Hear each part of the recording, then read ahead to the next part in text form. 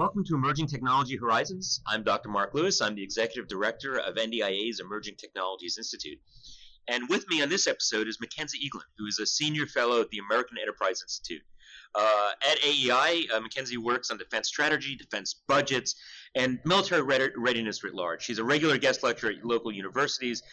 She's on the board of advisors of the Alexander Hamilton Society, and she's a member of the steering committee of the Leadership Council for Women in National Security. Mackenzie is no stranger to issues related to national defense and technology.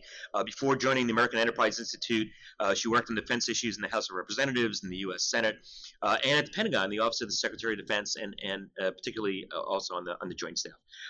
She's a very prolific writer on defense-related issues, has been published extensively in the popular press, very, very influential writings, including Foreign Affairs, New York Times, Politico, Wall Street Journal, Washington Post, and War on the Rocks. And she's given congressional testimony that, again, has been very, very influential. Mackenzie has a master's from the Edmund A. Walsh School of Foreign Service at Georgetown and a bachelor's from Mercer University. So, Mackenzie, thank you so much for joining me for this discussion. And yeah, I'm looking forward to getting your thoughts on modernization, some of the limitations, some of the challenges. And let me start off by picking your brain a bit. How do we enable new technologies and their associated capabilities? Well, we're also, and this is the big question, this is, while standing on one leg, answer this question. How do we do that? Well, we're also carrying legacy systems. We're burdened with acquisition challenges, inefficient processes, and making it even more complicated, we've got the added stakeholders of, some of us like to say, 535 members of the board of directors of the Pentagon sitting on Capitol Hill. How do we break through all that logjam? Well, oh gosh, where do I begin? Thanks for having me. I could break down, so I kind of want to touch on each component of that question, so remind me at the end which ones I forget. Because, the Hill is easier, I think, I think we make them out to be harder than they really are. But I want to get to Congress at the end, if we can, and kind of start with the department's structural, in many cases, issues. Outdated processes, poor data collection, poor information storage and security. I mean, there's just so many issues here, of course. And then, of course, enough acquisition reform to fill, if we printed it, could fill my office and yours, right? So there's so much out there. The barnacles of bureaucracy always, grow and add on, but very little ever gets taken away, right? So when we do acquisition reform, it's like in addition to the system or to bypass the system, when instead I really wish we would focus on what can be stopped or taken away. So that's just kind of like big picture. What do we know? Firstly, we're hearing at all the trade shows this fall, right? All the service trade shows that, software is the future. The term is often technology, but I think DoD leaders most often mean software. And so what do we know about that? We know that in the future, anything the department buys, software has to be built in, the upgradability has to be built in from the start. But that's not enough. Every weapon system can't have its own standard, right? So there needs to be common plumbing among all of the systems, and it needs to be monopolistic and open. And so there has to be one point person in charge of doing that very uncool but important job. That's number one. Number two is, this legacy question is really tricky. And capital intensive services like the Air Force and the Navy, they know this. If you want a hole in the water or an airplane in the sky, and you're a chief, you need to think about that today for 5 years from now. That iron on the ramp doesn't come for 5 or 6 years. And, combatant commanders are on a different timetable. They want everything now, right? They wanted to perform their global presence missions now. And so you actually need a lot of stuff. You just can't have great software alone. You need to have it in and on something, right, to accomplish the job. And so in many cases, I think that the legacy debate is poorly understood, and I think the department needs to lead on this. In many cases, we're going to need to put new technology on old stuff, right, as opposed to buying new stuff, which the department does not have a really good track record of doing. See, like the DDG-1000, the Zumwalt Next Generation Destroyer, right?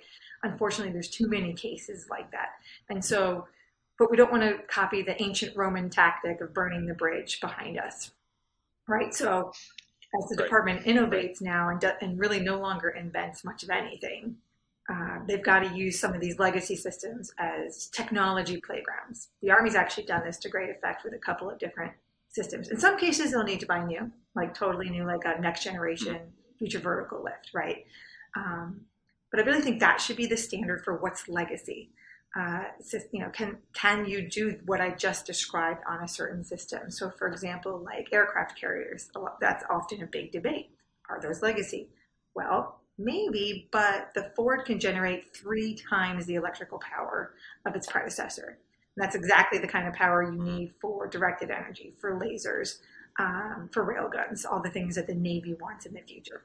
So I'm going to stop there and then see if you want to dive in any of those, or we can talk Congress next. No, that's really good. So but still, it's an interesting quandary. You might put the laser on the aircraft carrier, but the aircraft carrier itself might no longer be as relevant in a future fight, in a future scenario. How do you balance that? By the way, I will tell you, I'm a really big fan of putting advanced technology on legacy systems. I'm passionate about hypersonic systems, and I love the idea of putting hypersonic weapons on 4th generation fighters, for example, or in legacy bombers to give them new capability.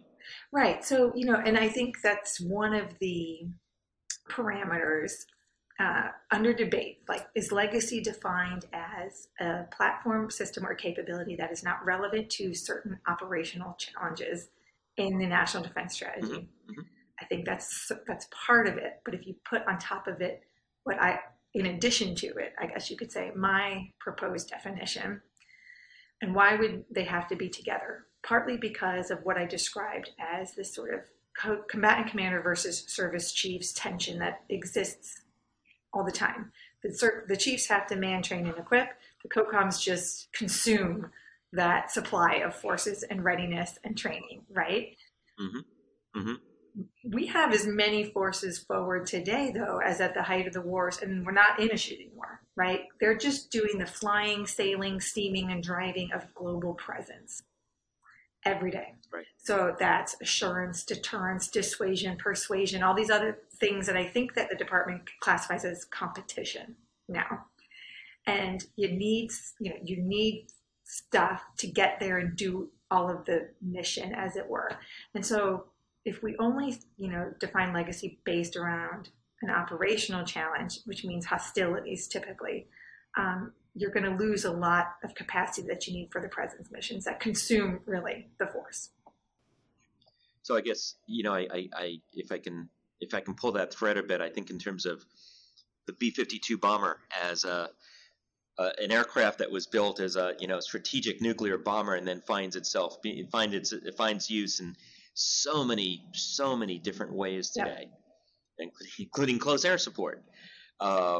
It sounds like that's kind of that's what you're alluding to. And now we see the B-52s are going to be they're going to be re-engined and they're going to be operating for decades to come. It's remarkable, isn't it?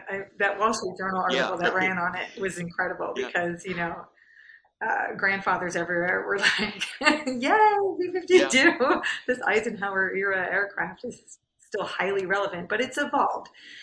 When we looked at this at AEI in our tri-service modernization report, basically what you see structurally, as I mentioned at the outset, the challenges facing the department, is they're in an operations and sustainment cost death spiral, right? So those two things are eating the funds to buy and invest in all these legacy system recapitalization efforts, right? Combat aircraft, fighting vehicles, et cetera. And it's not the cost of the new system itself is per se too much. It's that the cost of operating the old stuff is too high. So you need the new stuff even more, right? But what you do see in some cases, to your point on the B-52, is that there are certain systems that have hit their upgrade limit, right? So while the B-52 has evolved, so to speak, I guess is a term over time, others just like, you can fix the wings, but the engine's cracked or longeron or the hull or the power, So in those systems self-eliminate, right, as legacy, right? There's nothing else you can do. And that in many cases, for example, some of the cruiser fleet. So I would take take the legacy when it's obvious, accept it, and try and do what you can to replace it, and then right with those B-52s out there, or with the Army's improved Bradley, or but they have another vehicle, some goggle headsets that they're working on. These are opportunities to innovate on older stuff. Right. I know, I can tell you from firsthand experience, I would often run into the challenge inside the Pentagon, and when people compare costs, they're comparing costs of acquiring a new system to the cost of the existing system. So we got into that discussion, for example, on next generation weapons, and you had the cost of counter said, but we already have lots of weapons and we've already paid for them, and so convincing folks of making that initial investment in the new technology is sometimes the hurdle, and I don't have an easy solution to that one except to keep pounding my fist on the table and saying you need to consider the whole cost. It's the whole system. It's the sustainment, and oh, by the way, it's the cost per effect, not the cost Absolutely. per weapon. Well said. So let me, but if I can, so you promised to talk a little bit about Congress. Yes. So then we circle back because Congress has certainly weighed in on a couple of legacy platforms. The A-10 with the Air Force, of course, comes immediately to mind. How do we get Congress to buy in on if necessary, retiring legacy systems when their time has passed? Like I said, I mean, they can be a tricky body. However, they're not as difficult as I think their reputation is to work with, but it does take time and effort, right? There's no substitute for the shoe leather approach, as in, member by member, office by office of committees of jurisdiction, right? Nobody has time to meet with, all of Congress, and occasionally leadership, and occasionally, like a budget committee, for example, certain committees, depending what the debates of the day are. But that makes it a more manageable group to work with. And being, members of Congress consider the chiefs their peers. So when the chief sends deputies and others, it's, things can often get hairy. And they have members of Congress have long memories, right? So I was talking to one of the chiefs who was telling me a funny story. Like, I went in for my meeting with the senator on the committee, and I was feeling pretty good because, we just stood up Unit XYZ, and I'm like, the staff's like, high-fiving me on the way in, and I sit down, and he, yelled at me for 5 things that my predecessors had done, and I said, that's exactly how it works, right? There's baggage, there's organizational history and baggage that precedes that person that have to be reckoned with.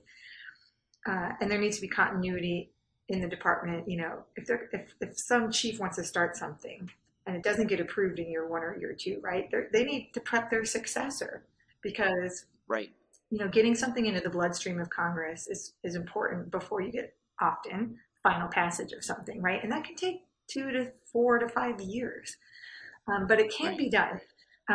In some cases, members of Congress are simply parochial, right? We saw the Air Force secretary, who will be unnamed, but there was a big debate on Capitol Hill like 4 years ago. And members of Congress of a certain state and delegation were worried about a certain aircraft capability going away, and its follow-on replacement was like some system of systems, so not an airplane. And they were able to get the affected state totally on board with an equal number of jobs, right? Not airplanes. They weren't able to commit to getting this state the same number of airplanes. And it worked. So sometimes there's just good old-fashioned deal making. And then what I really have seen over the years is you need buy-in from the Office of the Secretary of Defense, right? So there's one, top cover when the services are trying to make their case. 2, it's a priority, right? So it's not just this parochial service interest.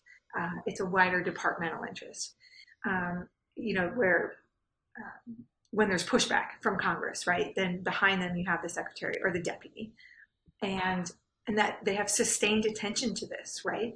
I was disappointed in the 22 defense budget request, that I kind of think their bumper sticker has been divest to invest, and the leadership took, the civilian leaders said, we've got basically $3 billion in here of old things like cruisers.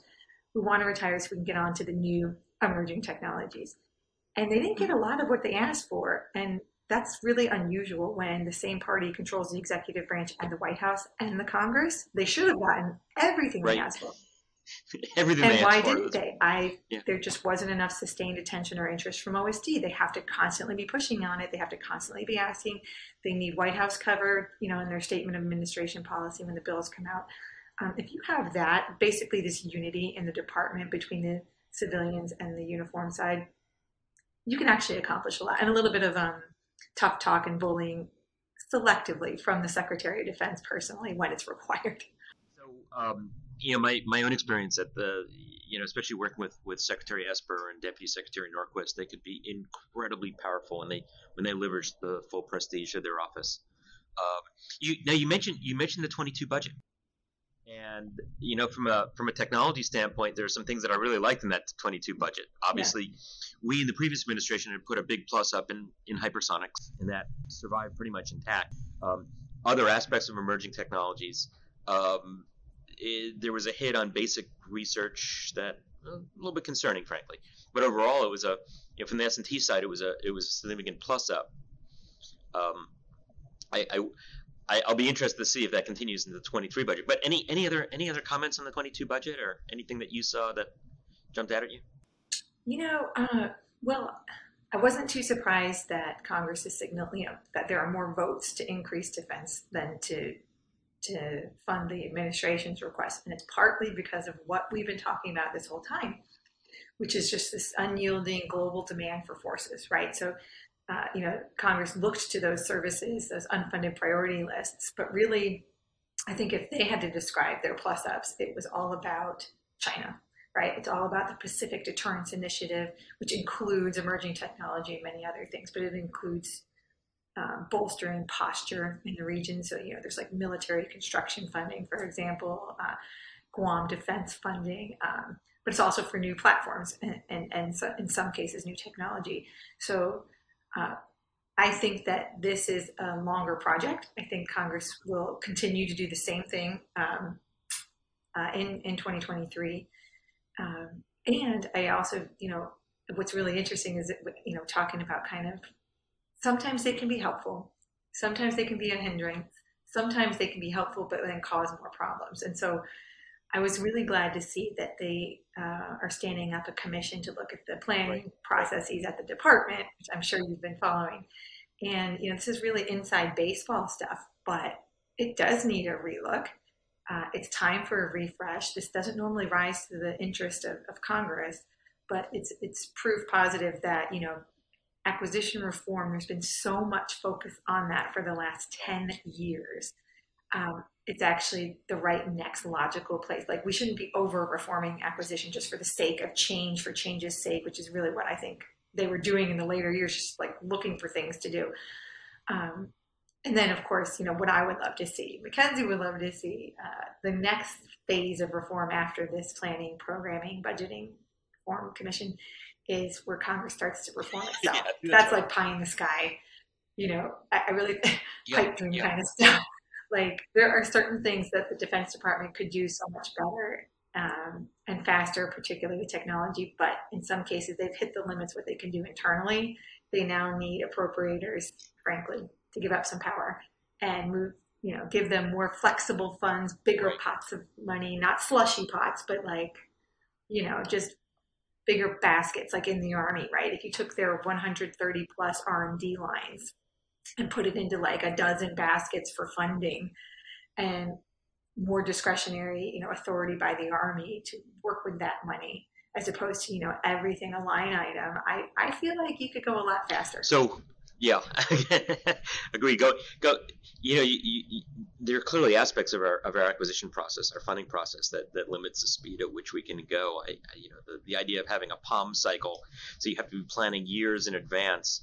Certainly, a number of folks have called out as one of the challenges to introducing emerging technologies as quickly as we might like. I think Heidi Shue in her congressional testimony or confirmation hearing actually specifically called that out. It was good to hear. So we talked a little bit about budget. I know you have some thoughts on the national defense strategy, and especially what might be coming in the next national defense strategy. and what should be coming in the national defense strategy. Um, as the saying goes, predictions are hard, especially about the future. But looking ahead to the next national defense strategy, what do you think we ought to see? So I know inside the building, they're trying to integrate all the varying strategies underway right now, right? The nuclear posture review, the global posture look, and then the defense strategy. We know a fair amount already of where they're going to go in this case. And there isn't a lot of secret sauce here because we have the White House's interim strategic guidance, and we have a lot of comments and statements from the secretary and others. So what do we know? We know that the watchword, so to speak, or the bumper sticker will be integrated deterrence. Global power, great power competition will be dropped as the term du jour, and it'll be something like principled or strategic competition. I think it's very similar, but different words. But what is integrated deterrence? I think that's kind of the big question. And again, here we kind of know though what it is already. So the White House is signaling basically it's a broader, expansive consideration of national security, right? So domestic renewal is part of national security, right? So climate change is much more important. Current and future pandemic relief and response is part of that. Equity and inclusion are also part of that. And so, but more specifically to defense, I think it also means that, the department leadership considers themselves as one oar rowing the boat forward of many to compete well with China, right? DoD is not going to be the sole leading or even leader at all effort in that. And of course that, allies more specifically need to do more, and we need to do more for them for doing more. And so that's where I see everything headed. And that's all signals are indicating as much. One interesting thing, or helpful, I guess you could say, one helpful initiative that's likely to come out of the new strategy is that, so the 2018 strategy was the first to really, as you know, reorient the department entirely on the 5 threats, but primarily China. This one, I think, will reaffirm, of course, the 5 threats, but it's going to put a greater emphasis on the homeland, right, where missiles now are within reach of varying adversaries to our homeland and other capabilities, not just space and cyber. So they're going to talk more about that. And then, but it's going to delineate China as first among equals in the threat list, right? It's very specifically, I'm not saying the last team didn't think that, but it's going to basically call out our competition, our long-term competition with China as the first priority of the department, not 1A and Russia 1B. It's going to be number 1 and number 2. Right. No, that makes sense. Although I will tell you, when I was most recently in the building, I'm going to stop at the back when I was in the building, but when I was most recently in the building, I mean, China was our number 1 concern, and I would argue there wasn't a day that I and the research and engineering team walked in the building that first and foremost in our mind was competition with China, and I will tell you that I had some concerns that might shift with an administration change, and I would agree with you that I'm not seeing that. We're hearing very similar comments coming out of the current team as we heard from the previous team. So thoughts then on China. How do we compete with China? I know that's the grand question, and it's one of the reasons we set up the Emerging Technologies Institute. How do we compete with China, given that dictatorships can be very efficient? They can move quickly. They don't have acquisition issues that we have. They can dedicate resources from the top down. How do we compete with that? Well, none of the answers would surprise you, and you can certainly tell me much better. But in everything, we have to go faster. In everything, we talk about maybe a new cruiser or a new frigate or a new destroyer, and maybe from the first thought to bending metal to hull in the water, your best case scenario is 10 years, right? Meanwhile, China's like, hey, built 3 frigates this year, here you go. They have the largest army, the largest navy, the largest coast guard, the largest maritime militia, the largest sub-strategic nuclear force in the world, right? So numbers actually do matter, along with moving quickly.